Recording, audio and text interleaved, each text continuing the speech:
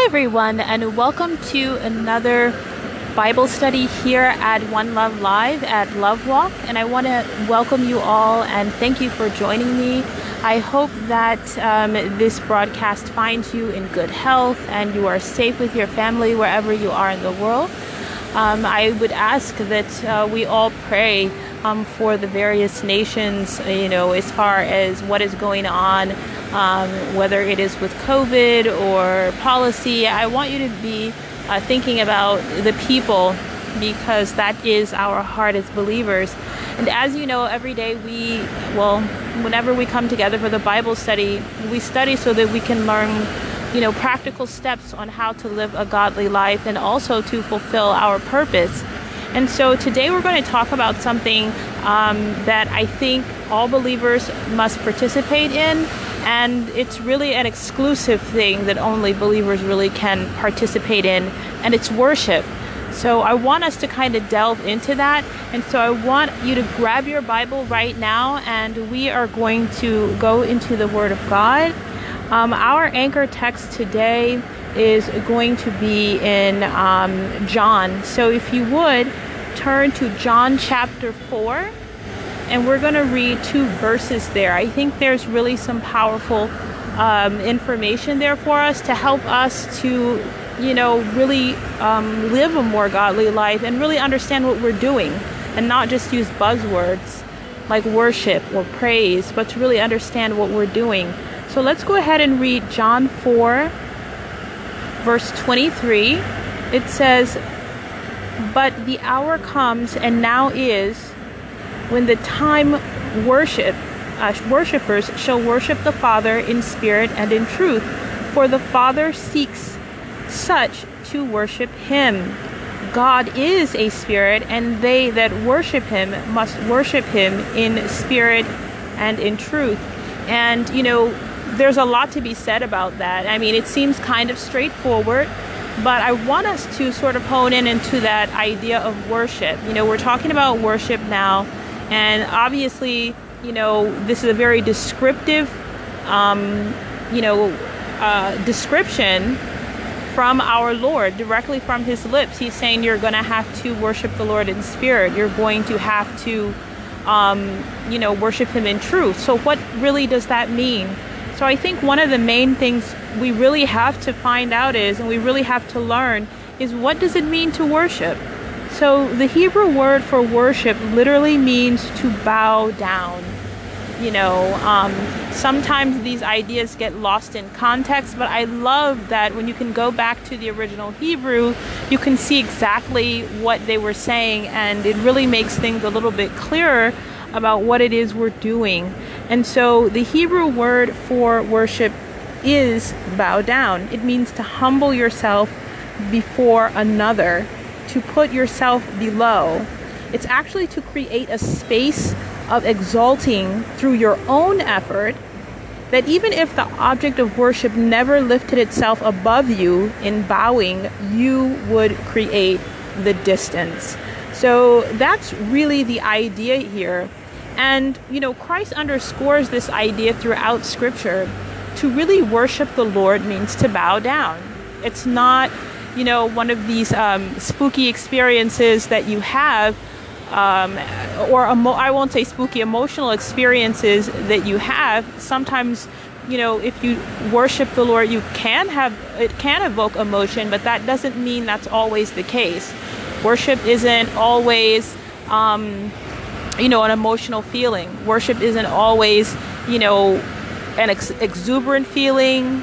It doesn't mean you're running. It doesn't mean you're losing control of yourself.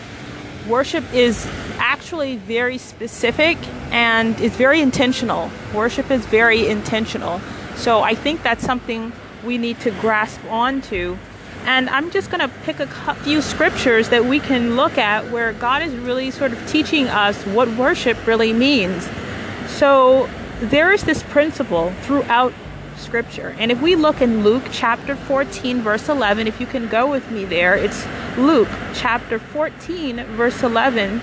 It says, "For whoever exalts himself shall be abased, and he that humbles himself shall be exalted." And this is a principle that we see that runs throughout Scripture without challenge. It is the complete idea of God. It is a methodology. And so this is a recipe for success. This is a recipe for worship. This is a recipe for true, interactions with God. And so I think it's really important for us that we need to understand that whoever is going to abase himself, the Lord is going to raise up. I want us to go ahead and look at Psalms chapter 138, verse 6. It says, "Though the Lord be high, yet he has respect to the lowly, but the proud he knows afar off." Now that's Psalms 138, verse 6. This is important because we see that God is having respect to the lowly. There's something about that that's important. There is this idea that God is like watching the lowly. It says he has respect to them. That means he's regarding them. He's honoring the things that they say or the things that they do. So it's kind of like they have the ear of God. Let's look at Proverbs chapter 3, verse 34. It says, "Surely he scorned the scorner, but he gives grace to the lowly." Once again, we're looking at God who, really is having respect and really taking notice of the lowly. And I want to point out something about the scorner here. It says that he actually scorns the scorner. Now, scorners, these would be people who like to give people a piece of their mind, who like to read people, who like to, just kind of, do those sorts of things to kind of scorn people. And God is saying he's going to scorn them back. So try not to be that. No matter how tempting it may be, try not to be a scorner. Try not to be someone, who has some level of vitriol that you're able to levy at other people.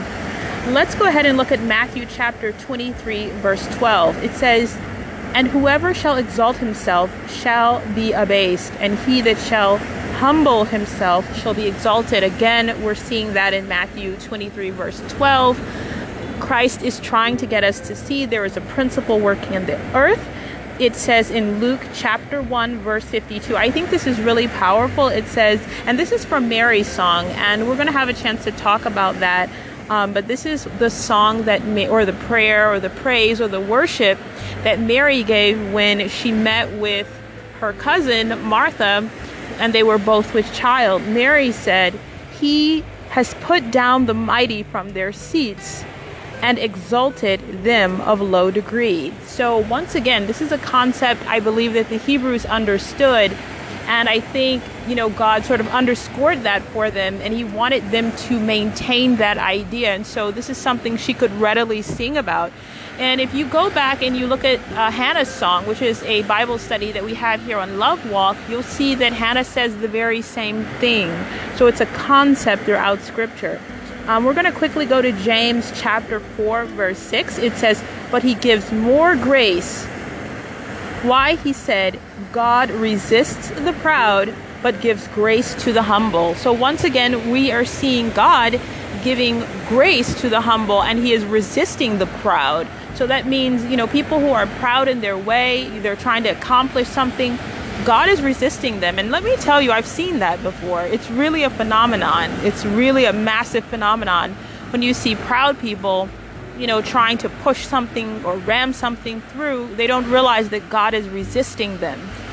It is God that is resisting them. And that's really a powerful concept. And sometimes if you find yourself, in a bit of pride, you'll find resistance. And that resistance, think about it. I know it doesn't sound like something God would do, but when we read the scriptures, we learn some things.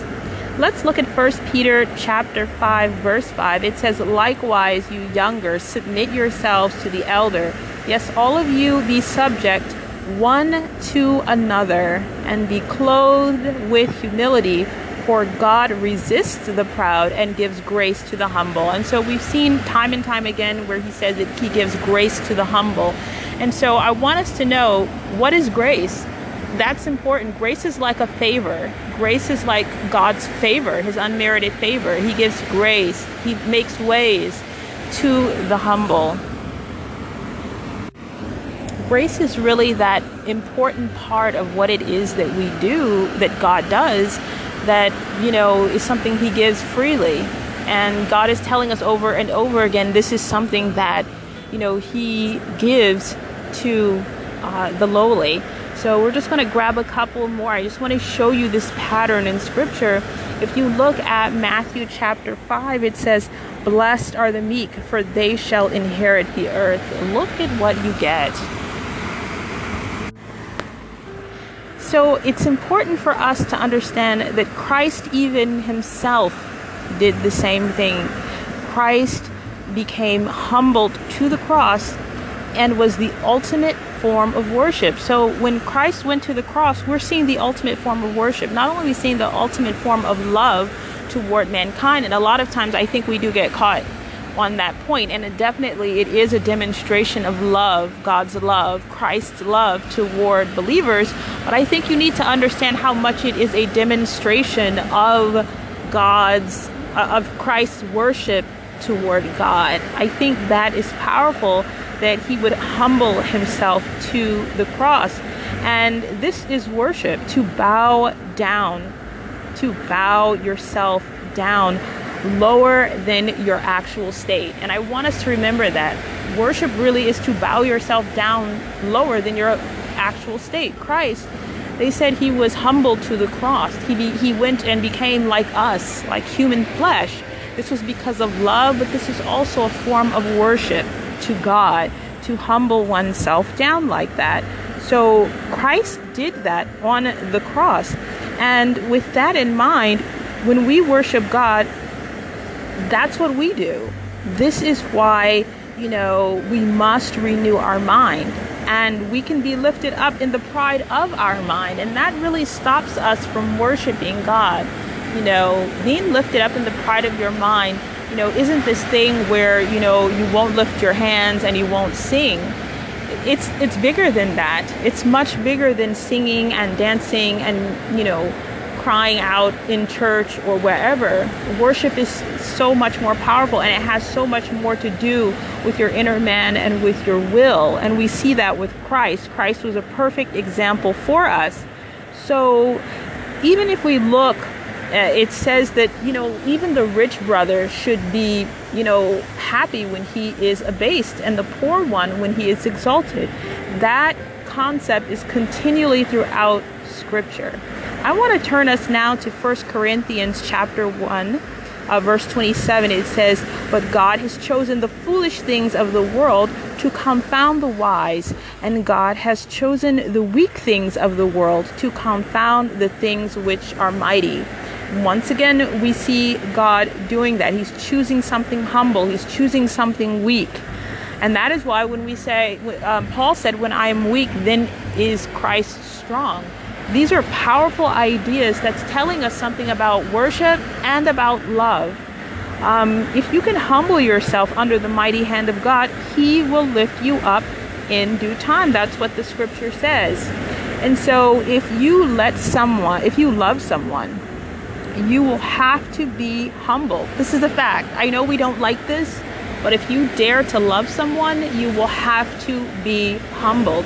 And that's what makes things so difficult. That's what makes marriage difficult. That's what makes raising children difficult. That's what makes just existing with other humans difficult, is that if you're going to dare to love someone, you're going to have to be humbled.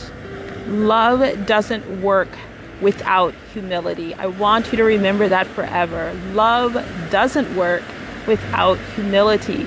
Remember, the Bible says, "For God so loved the world that he, gave his only begotten son," and that he was able to humble himself.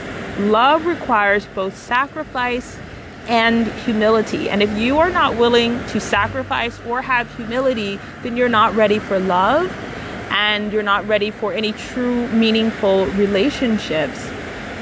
Where there is great pride, there is no room for great love. Where there is great pride, there is no room for great love. And we have to remember that the humility to deny oneself is critical. To bow down, it will determine many things for you. It will determine marriages, it will determine friendships, work relationships, family, and more. Your ability to humble yourself. Can you make yourself lower than your spouse, than your friends, than your family, than the people that you serve? In Philippians chapter 2, verse 3. Actually, you know what? Let's read that. Let's read from verse 2, verse 3, all the way down to verse 8. There's a great scripture here that's going to really underscore what we're talking about. It says, "Let nothing be done through strife or vainglory, but in lowliness of mind, let each esteem the other better than themselves. Look not every man on his own things, but every man also on the things of others.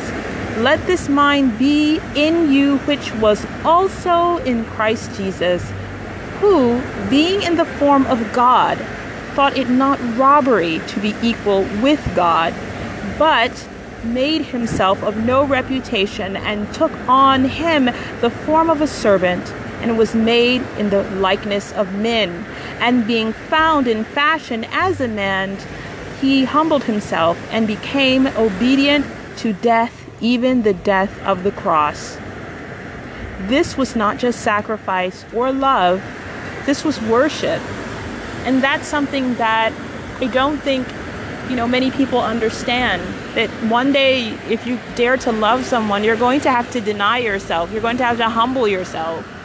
Maybe you're a woman and you have kids and you've never gotten your hands dirty. Well, let me tell you, if you have children, your hands are going to get very dirty. You're going to have to do things that you said you would never do. Well, that's just not me, but when you have kids, that changes. Let's say you're a man and you take pride in being good looking and whatnot, and let's say your wife just isn't interested tonight or even that week. If you're going to have to humble yourself to really say, I'm not going to go and do something else. I'm going to humble myself to be obedient to this covenant because I love this woman. If you are not just with parents or with people in marriage, maybe you're someone who has a mentor or mentee, and maybe that mentee will do something. You're going to have to humble yourself. Or it's so many scenarios out there where we as believers are going to have to humble ourselves. And that is love. Christ came down. He's telling us in not so many words, that is love. I want to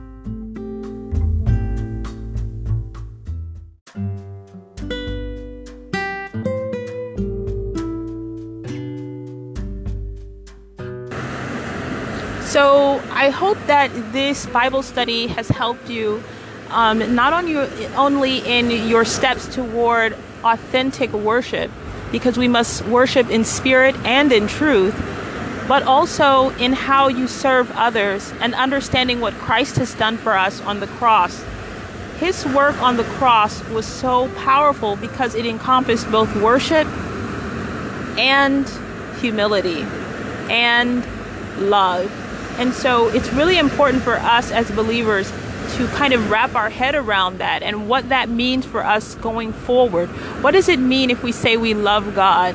What does it mean when we are saying we are worshiping God? It's not emotionalism. It's not, and I'm not saying that there's anything wrong with crying or raising your hands. Sometimes I love God so much it'll make me cry, but I don't confuse that with what worship is, and knowing that our bodies are a temple of the Lord and that we worship through our bodies. We worship with the Lord. The body sits with the mind. We serve the Lord. We worship the Lord. So it's important for us to understand what worship is. And we know that pride has a way of taking a hold in the mind and in the heart. And that's our battles there sometimes, is really bringing ourselves down, not just to worship God, because sometimes it's easy to worship God. It's to say, you're all the way up in the heavens, you control everything. But it's really hard to bow down when it comes to people. And I'm not talking about being just a pushover, subservient, but humbling yourself, maybe to help people, to forgive people, to do different things like that, to serve people, your family, give up things that you want, to sacrifice. This is humility. This is bowing down. And this is also how we worship God. Think about how Christ showed his worship to God. He did something for mankind. He went on the cross. And we all have a cross to bear, right? So that means we're probably going to serve God by serving mankind and also having a cross to hang on. I pray that God gives you the courage to know what true worship is and to learn how to enact that in your life and every relationship that you have.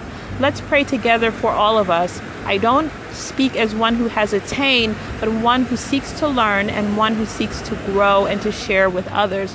So together we can grow and fulfill our purpose. I hope you are blessed. Don't forget, you can support me at Patreon. It's patreon.com/L Winston if you've been blessed by this broadcast.